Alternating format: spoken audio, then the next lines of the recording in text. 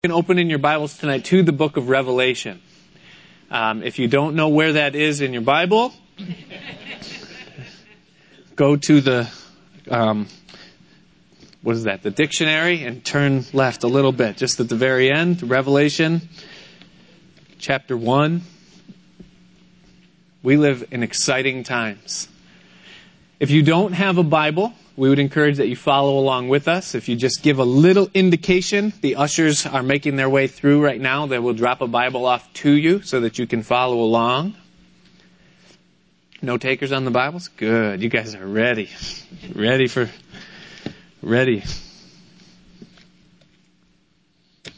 Let's read the first 3 verses. Revelation chapter 1, verse 1. The revelation of Jesus Christ, which God gave unto him to show unto his servants things which must shortly come to pass. And he sent and signified it by his angel unto his servant John, who bare record of the word of God and of the testimony of Jesus Christ and of all the things which he saw. Blessed is he that readeth, and they that hear the words of this prophecy, and keep those things which are written therein, for the time is at hand. Have you ever read a book, or perhaps seen a film that didn't end right? You spend all of this time reading or watching, and you come to the end only to find that there are unfinished storylines. There's loose ends, a lack of closure. There's not enough fodder given for future imaginative conclusion. And you find yourself thinking, if only that were just 5 minutes longer or 5 pages deeper, that they could have just wrapped it up. They could have tied it all together and it all would have made sense. The book of Revelation is the last 5 minutes. It's the last 5 pages, if you would, of God's complete revelation to man. Beginning in the book of Genesis, a story started. A scene was set. A cast of characters was introduced. And a plot began to unfold. The further you read into the Bible, the deeper and more involved the plot becomes. Questions are raised. Confusing events and characters cross the pages. Things that don't maybe seem to fit or don't really make sense come across, and they leave shadows in our minds. Subplots appear and then fade, catching our eye, but failing to reach our understanding, not really causing us to comprehend why those things are there, and giving us an obscure sense that they're significant, yet leaving us in the shadows. And in many ways, we read through the Scriptures, but the question still remains within our heart. What happens at the end? How does the story tie together? Well, the same thing happens with a life. You sitting here, your life is a story. You were birthed. And then you were given a set of circumstances to work with, a hand of cards to play, if you would, as you began to develop and grow in this life. A personality was developed and a character in who you are. A plot began to form as your years ensue and go on. Things happen to you. Circumstances come and go. And we also have a sense that the things that are happening to us in the life that we live, that it's significant, that it means something, but yet sometimes it seems that it's in the shadows. It seems that there's something there to grasp at, but we don't really understand what it is. And we ask the question, what happens in the end? Well, whether it's the Bible that we read spiritually or whether it's our lives that we live personally, as we come to the book of Revelation, we find out what happens in the end. Both as it concerns God's revelation through the pages of Scripture, but also as it reveals His will and His plan for our lives ultimately on into eternity. It gives sense to all that God has done and all that God is doing within our lives. It truly is the revelation that God gives. The book of Revelation gives to us the closure that ties everything together that God has done from the beginning until now. The book of Genesis tells us how the earth was created, but Revelation tells us how the earth will be destroyed. Genesis tells us the beginning of man's existence, Revelation, the end of man's existence, or where it's headed. Genesis tells us of Satan's deception and the trouble that it cast upon humanity.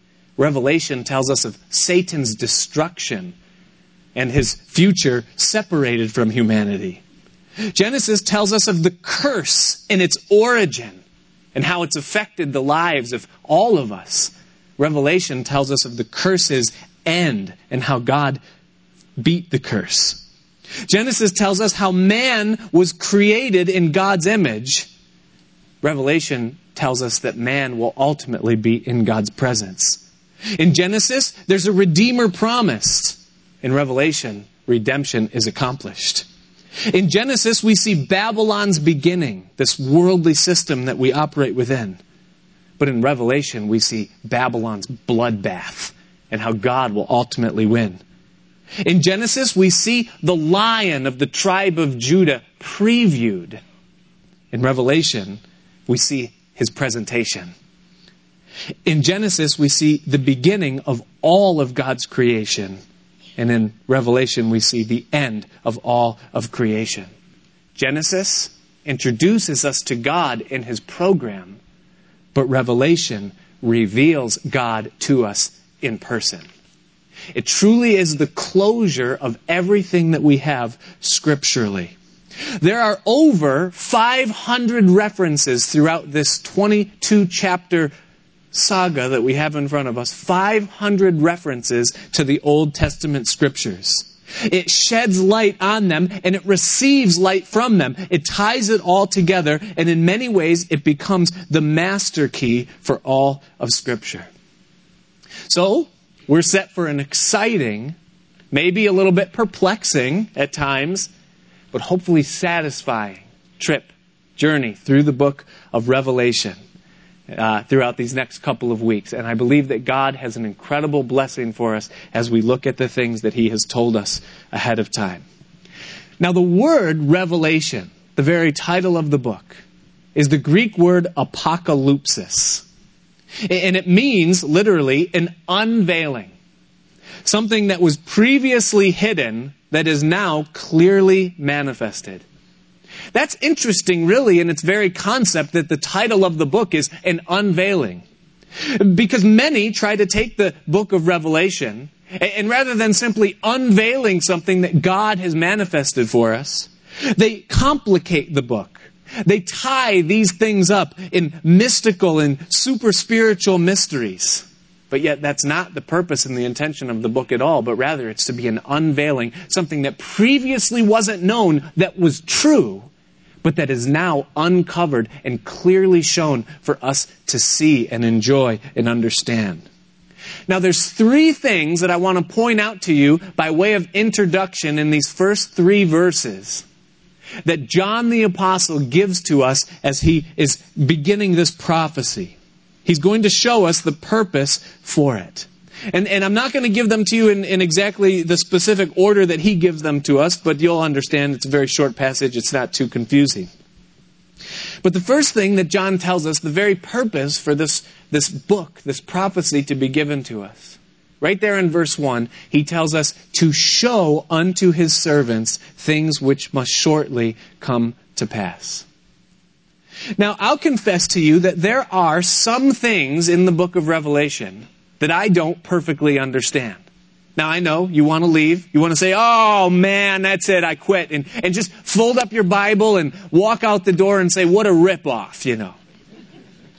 No, but there are some things within the book of Revelation that I don't understand perfectly. But as a whole, understand this and get it into your mind right from the very beginning.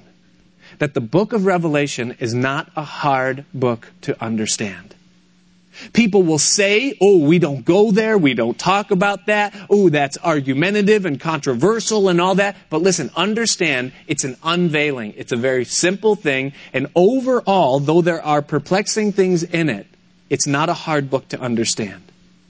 This is not a tying up of spiritual substance, but rather it's a simple unveiling of scriptural truth. It is something that is interpreted by Scripture. It's something that is to be taken literally, and as much as we can, to be taken chronologically. And you'll find that as you just take it as it's laid out before us, it's very simple. It doesn't take a rocket scientist to understand the things that are written in the book of Revelation. Its purpose is to show you. He says, to show unto his servants things which must shortly come to pass. Well, what does it mean to show? The word literally means to brief them concerning where they are and where they're going, so as to inform them to plan and act accordingly and to be prepared for what's coming. That's what it means when it says that the purpose of these things is to show you what God's doing so that you also can be ready. Now, many churches, many Christians, many pastors will shy away from Revelation because they'll say, well, it's too hard to understand. Well, it's too confusing and it's too shadowing and there's too many opposing views and interpretations. And the worst of all that you'll hear from time to time is they'll say, well, that stuff that's written in Revelation is so far off into the future that it's irrelevant to us anyways. What an incredibly gross error. As we're going to see, both, scripturally and also literally, hopefully. Everybody who teaches Revelation says the same thing, and I'm going to say it too, is that I hope I don't finish the book. Because the Lord returns before we get there. But the book of Revelation really is not a hard book to understand. Did you know that the book of Revelation is the only book in the Bible that has the table of contents written right in it? It has the table. It tells us right there how the book is broken down, how it's outlined. It's right there in chapter 1, verse 19. John writes, and Jesus speaks, and he says, write the things which thou hast seen, the things which are, and the things which shall be hereafter. 3 things that Jesus tells John to write, and they make up the entirety of this whole book. 3 things. First of all, the things which thou hast seen, past tense. Second of all, the things which are presently, present tense. And third of all, the things which shall be, that it will be hereafter, things that are future tense that haven't happened yet. So the book breaks down into 3 sections: past tense, present tense, and future tense. Past tense. Well, who's writing the book? It's the Apostle John. What is it that he had seen? Well, he had seen Jesus. In fact, in verse 2, he tells us that very plainly. He says that he bare record of the Word of God and of the testimony of Jesus Christ and of all the things that he saw. Past tense. What did John see? He saw Jesus. So, Revelation chapter 1. It's a vision of Jesus Christ. Crucified, resurrected, and glorified. That's chapter 1. He shows us Christ. He takes us right in to the throne room of God, and he shows us Jesus in his glory. The things that he saw, past tense. Then, chapters 2 and 3, the things which are, presently.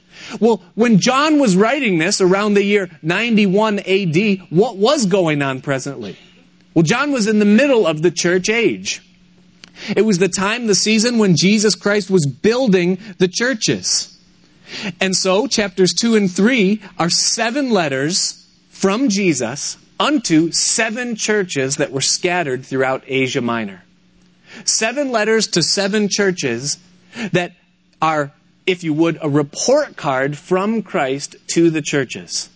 Because that's what was going on presently in John's day. John was in the church age. He was an overseer and an apostle to and over the churches. So 7 letters to 7 churches that were literal, physical churches that existed in John's day. But they also have locally applicable messages, meaning that the 7 letters to the 7 churches apply to any Christian or any church during any part of the church age. When you read the letter that Jesus wrote to the church at Ephesus, or to Pergamos, or to Smyrna, or to Thyatira, or to Laodicea, or to Philadelphia, you read those things there, and the struggles that they faced were the same struggles that we face as the Church of Jesus Christ in our day. The victories that they enjoyed are the same victories that we enjoy. The pursuits and ambitions that are important to Christ there are the same pursuits and ambitions that are important to Christians today. And so they were literal churches that existed then, but the messages apply locally to churches today because we are still yet in the church age. This is still present tense for us. But what we'll find also as we get into chapters 2 and 3 is that not only are they literal churches that have messages that apply locally to us today, but we'll find that those 7 churches represent 7 different segments or sections of the church age. And perhaps John, when he was writing those things, didn't even realize that, but us looking back as we go through and read those things, we can see church history unfolding from each progressing letter as it goes onward and forward. And so, chapters 2 and 3, the things which are presently, 7 letters to 7 churches, the church age. But then, chapter 4, Jesus says, right after this, the future things, the things which shall be hereafter, the third section of the book of Revelation, chapters 4 through the end of the book, are things that have not yet happened. Future tense. After the church age. In fact, the church is never again seen on earth throughout the book of Revelation until the end of the book when she comes back with Christ at the end of the tribulation. The church is gone by the time you get to chapter 4. Something happens and the church is no longer on earth. Well, chapters 4 through 22 are all future events, things that haven't happened yet. Chapters 4 and 5, John sees the church in heaven. He sees this heavenly scene open, and he sees the church already there. Then in chapters 6 through 19, we have the tribulation on earth.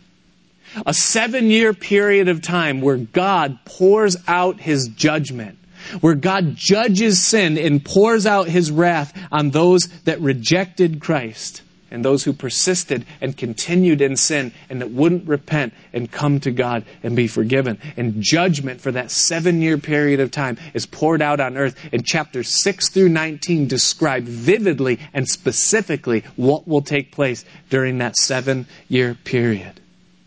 Then in chapters 20 through 22, Jesus comes back to the earth.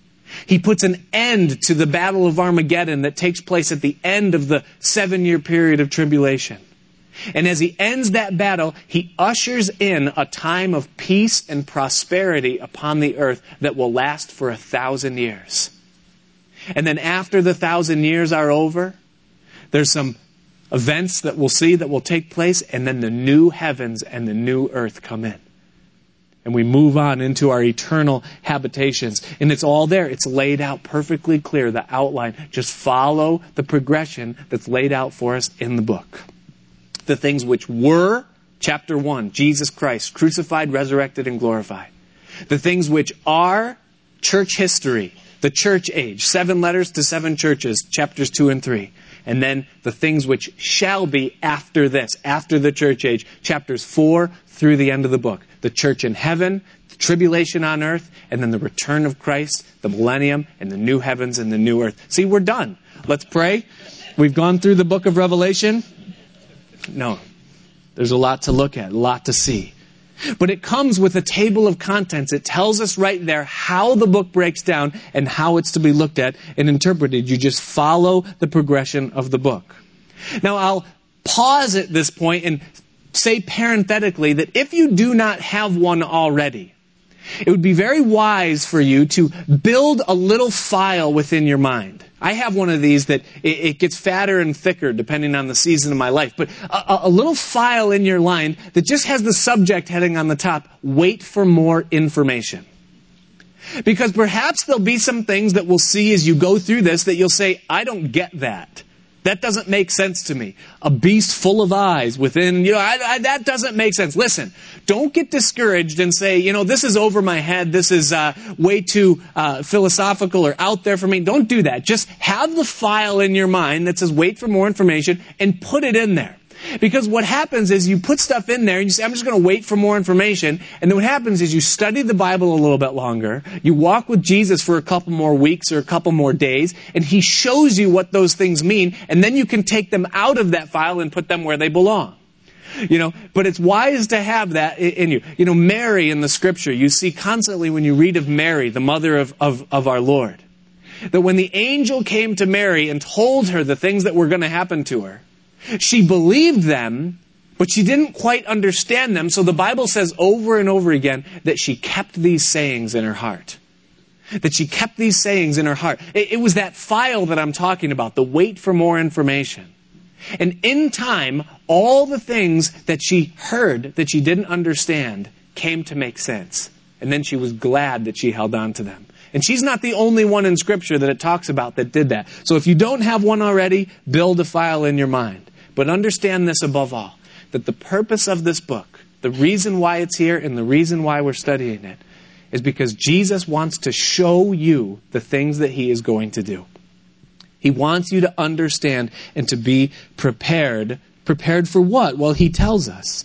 He says that God gave him to show unto his servants things which must shortly come to pass. You say, well, wait a minute, stop, pause. You just said a word that tripped me up already. I'm already stumbled in this study of Revelation. Did you just use the word shortly? Did you just say things which must shortly come to pass? Because, wait, I'm not a Bible scholar or a theologian, but wasn't this written 2,000 years ago? If this was written 2,000 years ago, and here we stand 2,000 years away from it, and you're up there saying the things that are shortly going to come to pass, well, what does shortly mean? Because 2,000 years seems like an awful long time. Like, I tell my wife, I'll be there in a minute. Can I wait 2,000 years? Sometimes I say I'll be there in a minute, and she says, is that a minute or a football minute?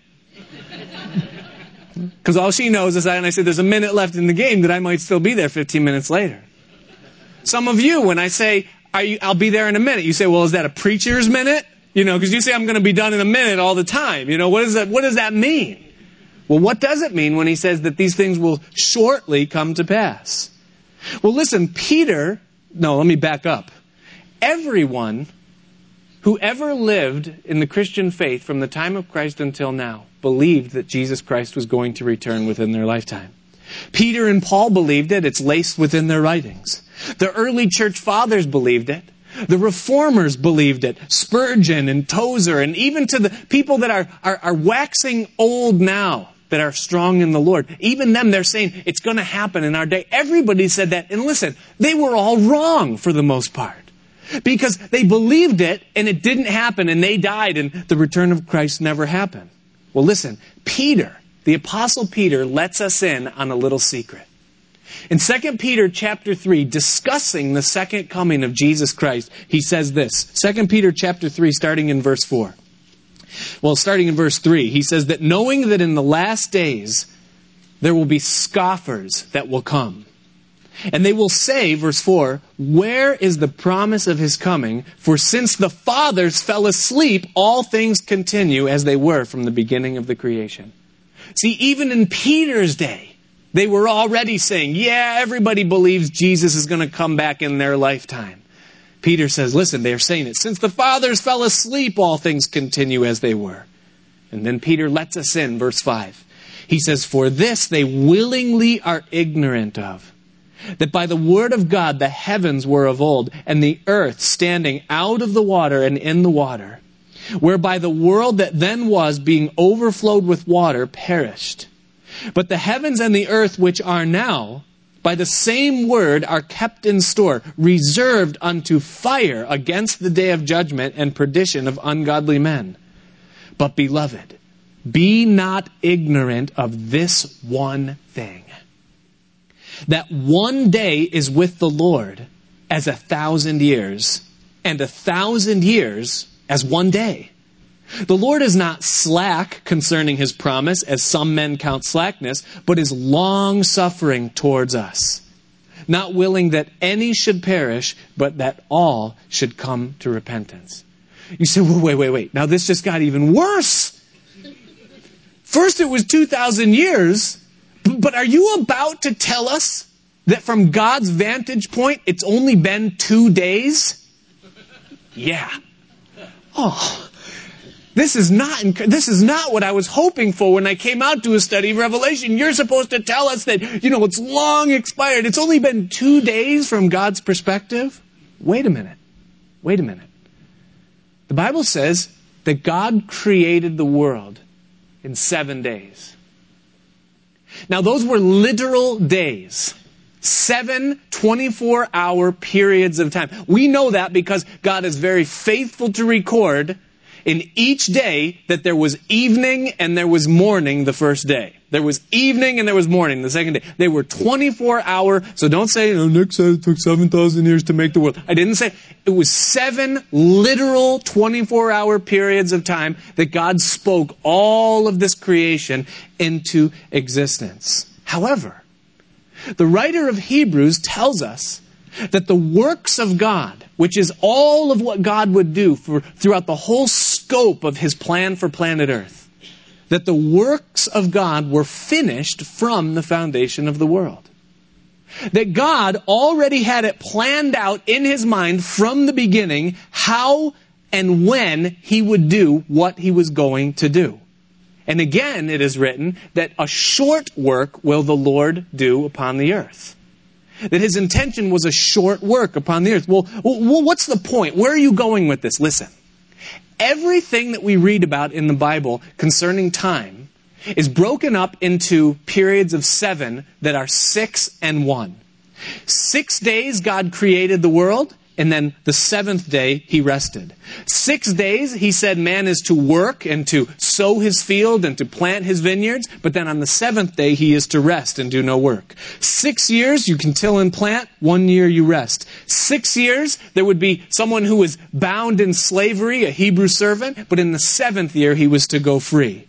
If you were in debt, if you had taken a loan out for 6 years, you were to pay off that debt, but in the 7th year you were to be free of that debt. Even in the Passover, for 6 days, God said, you will eat unleavened bread and afflict your souls. But in the 7th day, there will be a solemn assembly unto the Lord. That everything with God concerning time works in the cycle of 7. 6 of work, 1 of rest. 6 of debt, 1 of freedom. 6 of slavery, 1 of liberty. And there's this constant flow throughout all of Scripture. Now, in the prayer of Moses that's recorded for us in Psalm chapter 90, his prayer is there. Regarding the creation of God and how it relates to time, Moses is the one who introduced this concept to us. He's the one that said that in his sight, 1,000 years are as a day when it is past. He's the one that said it, and you read the psalm and you understand that he's talking in regards to God's creation and God's time, that 1,000 years is as a day with God. And when the rabbis grabbed hold of this and understood it in the light of Scripture, they believed that God's work upon the earth would consist of 6,000 years. 6 days. 6,000 years wherein God would work upon the earth, and then a day of rest, 1,000 years of rest upon the earth. Now, it's amazing that when you plug that concept into the Genesis record, of God's creation, how incredibly it fits into history. We don't have time to go through and elaborate it completely, but if you take that 1,000 years is as a day, and a day is as 1,000 years in His sight, and then you plug that into the Genesis record, you understand that it correlates perfectly with what God has done on the planet Earth.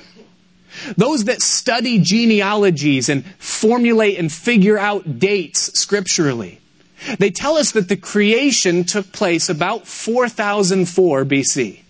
4004 BC. There's debate within a couple of years. Some say 4002, some say 3098, but all it's give or take, it's about 4000 BC that the creation is, given if you just take all of the years and dates that are given in Scripture and back it up all the way to the beginning. 4,000 years in that creation. Well, 1,000 years is as a day. So what does it say? You read the account in Genesis, and at the very end of the 4th day, it says that God divided the light from the darkness. That happened at the very end. Well, what happened at the very end of the 4,000th year? God sent his Son into the world, of whom it was written about. It said that he would come as a light, but that the darkness would comprehend it not. That he came to divide, that he is the light of the world. That he divided the light from the darkness, and John tells us that he was a light that shines in a dark place. God divided the light from the darkness at the end of the fourth day, 4,000 years into his creation. Well, if 4 days had passed prior to the birth of Christ, 4,000 years, let me ask you, according to the rabbi's interpretation, according to the day is as 1,000 years, how many days of work are left? 2. 2,000 years from the time of Christ. Interesting to me because Jesus said these words. Some of them came from Herod, it tells us in Luke chapter 13. And they gave Jesus a warning. They said, you better go and hide because Herod is going to kill you. And Jesus gave this retort, this answer to those that would come and scare him. Luke chapter 13, verse 32. He says, go ye and tell that fox, behold, I cast out devils and do cures today and tomorrow, and the third day I shall be perfected. Well, wait a minute. This wasn't 2 days, 3 days prior to the cross and the resurrection. This was in the midst of Jesus' ministry. What's he talking about? That for 2 days he's going to work upon the earth, but in the third day he'll be perfected. In the story that Jesus told a little later in the book of Luke, or I think it was actually a little bit earlier in the book of Luke, when he told the story of the Good Samaritan. You know the story. There's a man that's coming from Jericho, and he falls among robbers, and he's left for dead there on the side. And the Levite and the priest, they pass him by, but then the Samaritan comes. And in the story, the Samaritan is a picture of Christ. He's the one. He's the Good Samaritan that picked up the broken and bloodied man, put him on his own beast, and brought him to the inn. And he tells us there that this Good Samaritan brought this man to the inn, and that he gave to the innkeeper 2 pennies, 2 denarii, 2 denarius. And he said, this will be enough to take care of this man until I come again. Well, you read a little bit more of the New Testament, you understand that a day's wage, biblically in those days, was 1 denarius. Well, Jesus left 2. He says, I'll be back in 2 days. 2 days from now, I'll be back, and this will be enough to take care of this man until I return. The prophet Hosea, speaking historically of future events, chapter 6, verse 3, Hosea writes, and he says, come and let us return unto the Lord. For he hath torn, and he will heal us. He hath smitten, and he will bind us up. After 2 days will he revive us. In the third day he will raise us up, and we shall live in his sight. And then shall we know, if we follow on to know the Lord, his going forth is prepared as the morning. And he shall come unto us as the rain, as the latter and the former rain unto the earth. So 4,000 years or 4 days passed from creation to Christ, and 2 days have passed from Christ to the present day. Well, 6 days have passed. And it puts us in the very wee hours of that 7th day. Well, what happens in the 7th day? When you get to the end of the book of Revelation, there's a 1,000-year period of time where there'll be peace and prosperity upon the earth, where there'll be rest from labors, where Jesus Christ will rule and reign, the Prince of Peace, that 6 and 1, that perfect completion, that 7-day period where God will work upon the earth. It's an incredible thing to consider and to think through, especially for us in our day, as we hear John saying to us that he's showing us things which must shortly come to pass. We live in very, very prophetically significant times, saints, and we do well to take heed unto the word of prophecy that is laid out before us. God wants us to be prepared, so he's told us ahead of time what's coming. And we have great reason to see it and believe it and walk in it in our day. In Matthew chapter 24 and 25, the parallel passage from what Bobby is teaching on Sunday mornings, the disciples came to Jesus and they asked him, what will be the sign of your coming and of the end of the age? And Jesus gives them an elaborate discourse on what things to watch for and what things will happen, what things will take place upon planet Earth. And I'm not going to steal Bobby's thunder and, go through and tell you all those things that Jesus said. You can come back on Sunday morning and hear those things. But listen to how Jesus concluded. And listen carefully. Because after Jesus told them everything to watch for, he said these words to his disciples. Matthew 24, verse 42. He says, "Watch, therefore. For you know not what hour your Lord doth come. But know this, that if the goodman of the house had known in what watch the thief would come, he would have watched, and would not have suffered his house to be broken up. Therefore be ye also ready, for in such an hour as you think not, the Son of Man cometh. Who then is a faithful and wise servant, whom his Lord hath made ruler over his household, to give them meat in due season? Blessed is that servant, whom his Lord, when he cometh, shall find so doing. Verily I say unto you, that he shall make him ruler over all his goods. But, and if that evil servant shall say in his heart, My Lord delayeth his coming, and shall begin to smite his fellow servants, and to eat and drink with the drunken, the Lord of that servant shall come in a day when he looketh not for him, and in an hour that he is not aware of, and shall cut him asunder, and appoint him his portion with the hypocrites. And there shall be weeping and gnashing of teeth." And then Jesus goes on, after giving us this warning to be ready, to watch, to be waiting for his return. He says in chapter 25, verse 1, "Then shall the kingdom of heaven be likened unto 10 virgins, which took their lamps and went forth to meet the bridegroom. And 5 of them were wise, and 5 were foolish. And they that were foolish took their lamps, but they took no oil with them. But the wise took oil in their vessels with their lamps. And while the bridegroom tarried, they all slumbered and slept. And at midnight there was a cry made, Behold, the bridegroom cometh, go ye out to meet him. Then all those virgins arose and trimmed their lamps. And the foolish said unto the wise, Give us of your oil, for our lamps are gone out. But the wise answered, saying, No, lest there not be enough for us and you. But go ye rather to them that sell, and buy for yourselves. And while they went to buy, the bridegroom came. And they that were ready went in with him to the marriage, and the door was shut. Afterward came also the other virgins, saying, Lord, Lord, open to us. But he answered and said, Verily I say unto you, I know you not. Watch therefore, for you know neither the day nor the hour wherein the Son of Man cometh. He gives this very serious warning. He says, be ready. Be aware of what's taking place. Be watchful for the coming of the Lord. And he gives us this warning, this exhortation, and he says, make sure that you take oil in your lamp. Now, why would you need oil in your lamp? I mean, if you can put yourself there in that day, and you're waiting for the bridegroom to come, and he comes in the middle of the night, and you grab your lamp, and you're going out to meet the bridegroom because there's been a call, there's been a heralding that the bridegroom is coming. And you think to yourself, well, hey, he's coming. I don't really need much oil because he's coming. This is the time he's here. And so the lamp is trimmed, but the oil is empty. It's not really substantial. There's no weight within that lamp. Then that servant goes out and they find that, well, they're waiting, but they've run out of fuel. They didn't have what it took to wait it out the rest of the time, and their lamp goes out.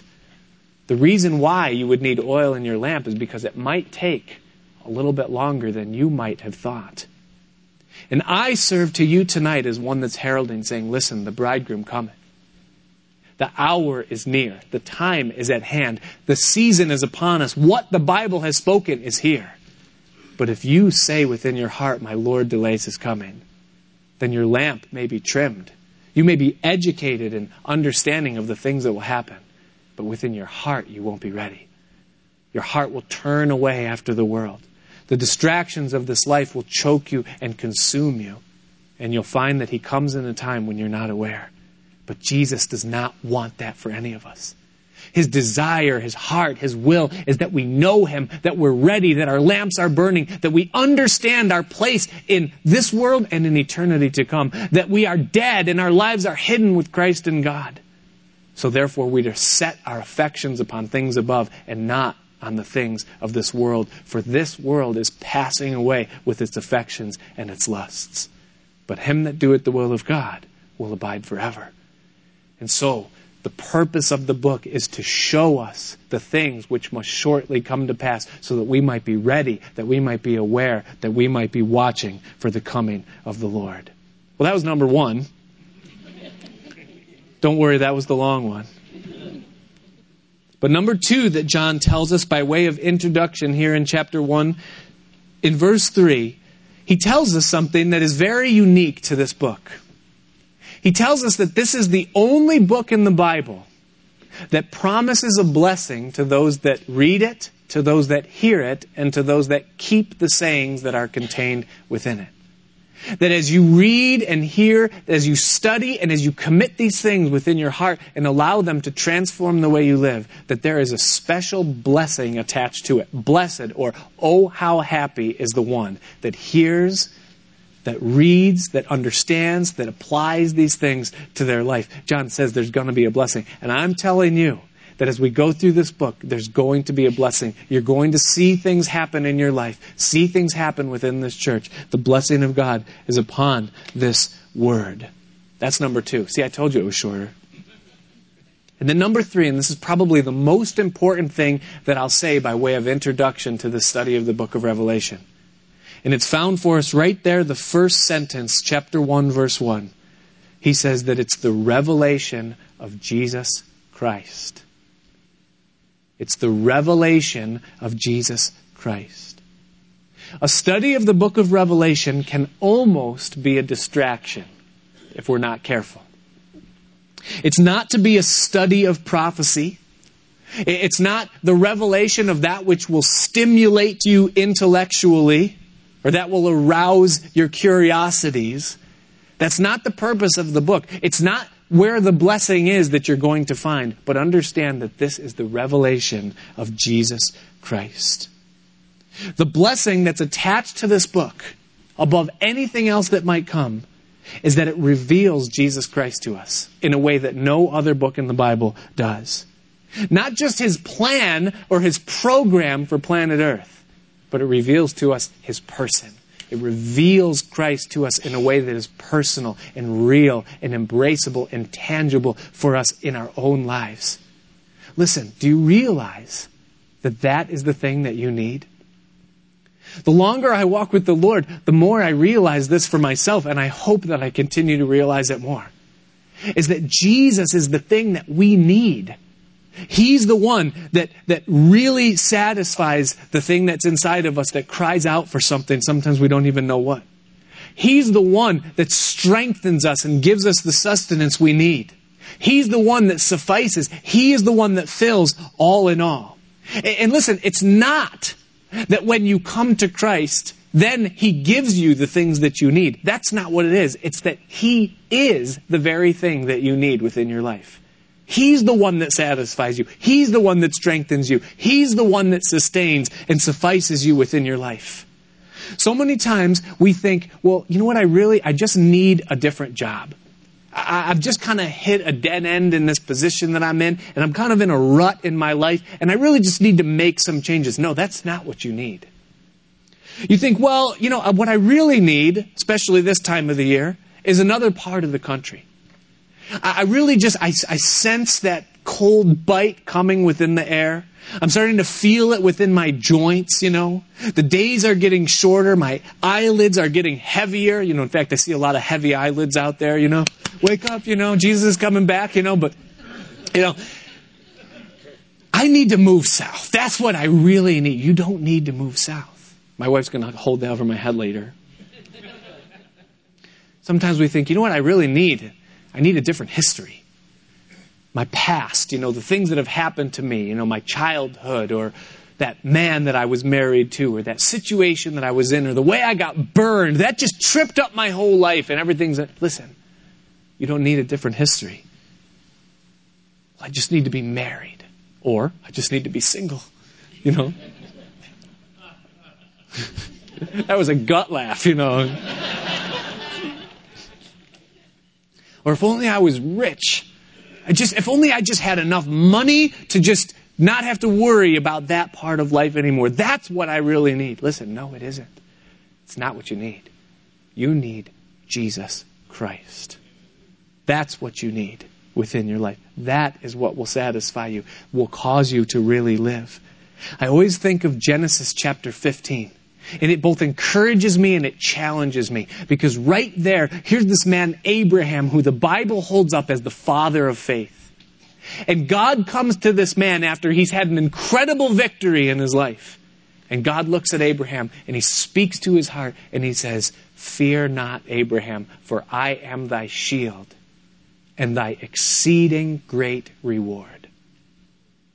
I am your shield and I am your exceeding great reward. And Abraham responds the way I respond. He says, "Yes, Lord, but what are you going to give me? Seeing that I go childless and the heir of my house is Eliezer of Damascus." No, Abraham, you missed it. It's not what you're going to get from God. It's not what God is going to do in your life. It's the fact that God is in your life. He is the one. I am your shield. I am your exceeding great reward. I'm the one you need. Abraham, I am it, and you have me. Abraham, look up. It's me that you have. When Jesus walked the earth, Mary and Martha, we see them. We see ourselves in them as Jesus is there within their house. And Martha, I've got to serve him. I've got to please him. I've got to impress him so that maybe he'll look at me. Maybe he'll bless me. But Mary, no. Mary sat at the feet of Jesus. She appreciated the fact that he was giving himself to her, and Jesus rewarded her by saying to Martha, "Listen, Martha, you're troubled and cumbered about many things, but listen, one thing is needful." Listen, saint, the Lord speaks to you right now. One thing is needful. And Mary hath chosen that good part, and it shall not be taken from her. It's Jesus. It's Jesus. He's what we need. It's the revelation of Christ that's going to cause us to begin to live. It's the revelation of Christ that's going to lift us up out of the funk that we're in. It's the revelation of Christ in our lives that's going to cause joy to well up within us like a well, like a fountain. It's Jesus that we need. And that's the blessing that's attached to the book. It's that it reveals Christ to us. It shows us Jesus in a real, in a living way. And it's the thing that we need. I think that if we were honest, there's some of us here tonight that would say, I hear what you're saying. And I'm guilty. You're right. I'm not satisfied just having Christ in my life.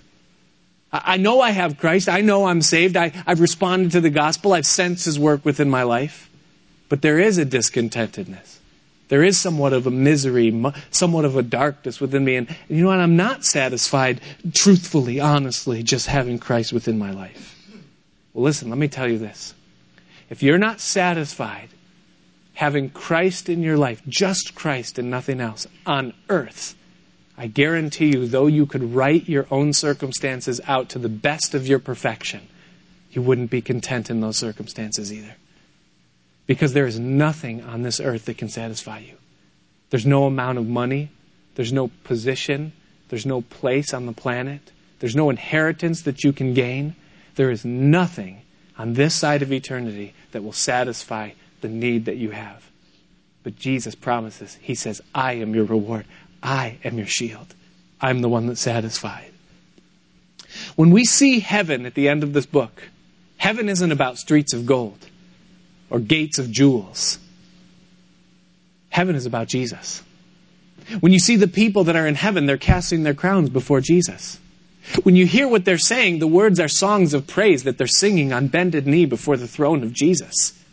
The streets of gold are there. The mansions that Jesus spoke of are present. The city, the gates, the walls of gold and of precious stones and of everything that's beautiful to the eye, it's all there, but nobody cares. When you see the throne, when you see what's going on in heaven, it's Jesus that they're looking towards. Everything's about him. The Bible says that there's no sun and there's no moon there because he, Jesus, is the light of the place. That the water that satisfies comes from the throne. That there's no more curse, and that the throne of God and of the Lamb are in it. That that's the solution to the curse. That there's no night and no need of a candle because the Lord gives the light. And the Bible says that they shall see his face. And there is infinitely more spoken of heaven concerning Christ than there is of the things that are there. The only thing it says about the city is the foundation and the streets. Who cares? When's the last time you walked up to a building and you're like, what's the foundation made out of? It's Jesus. It's all about Jesus. Life is about Jesus. Eternity is about Jesus. Heaven is about Jesus. And when we get there, that is the only thing that will matter to us. And if you can grasp that, if you can get it, if there's one thing that you take away from this study of Revelation, it's the revelation of Jesus Christ, then I promise you that you'll begin experiencing heaven on earth. Because you realize that heaven isn't so much a place as it is a person. It's the person of Christ. And that's what it means to be prepared for his return. Is that our affections are no longer aimed at and placed upon the things of this world, but that our affections are placed upon Jesus Christ. That he is our reward. He is our shield. He's the thing that we need. He's the one that's satisfied. And he's coming back. And that we will be in his presence. As we close tonight, Lori's going to come and she's going to close us in song. And I'm going to stand aside. I'm going to exit out the door over there, and I'm going to give place for the Spirit to move within your heart here tonight. The front of the church will be open for you to come and bend your knees before God Almighty. Not before a man. No one's going to come and pray for you or lay hands on you. But the front of church will be open for you to just come and get on your knees before God and ready your heart for his return. Some of you here tonight are discontented within your spirit. You're guilty of seeking other means of being satisfied. That you say it's not enough. Jesus, yes, I know you. Yes, I love you. Yes, I'm looking forward to heaven. But in reality, I know that there's something else in my heart that's taken that place of highest affection. Would you come tonight before the Lord and lay it before him and say, God, be my life, be my salvation, be my all. There's some of you tonight here that you've said within your heart, my Lord delayeth his coming. And the direct result of that is that you've compromised. There's areas of sin within your life, things that you have given yourself over to that you're ashamed of, and that if Jesus were to come back right now, you would be ashamed of before him at his coming. Things that you would never do if he was here in your presence. What a better time to get right, to just lay those things at the foot of the cross, come to Christ tonight and ask him and say, Jesus, would you be my life? Would you be my satisfaction? Would you be my all? May God's Spirit minister to your heart as we close in this song. In Jesus' name.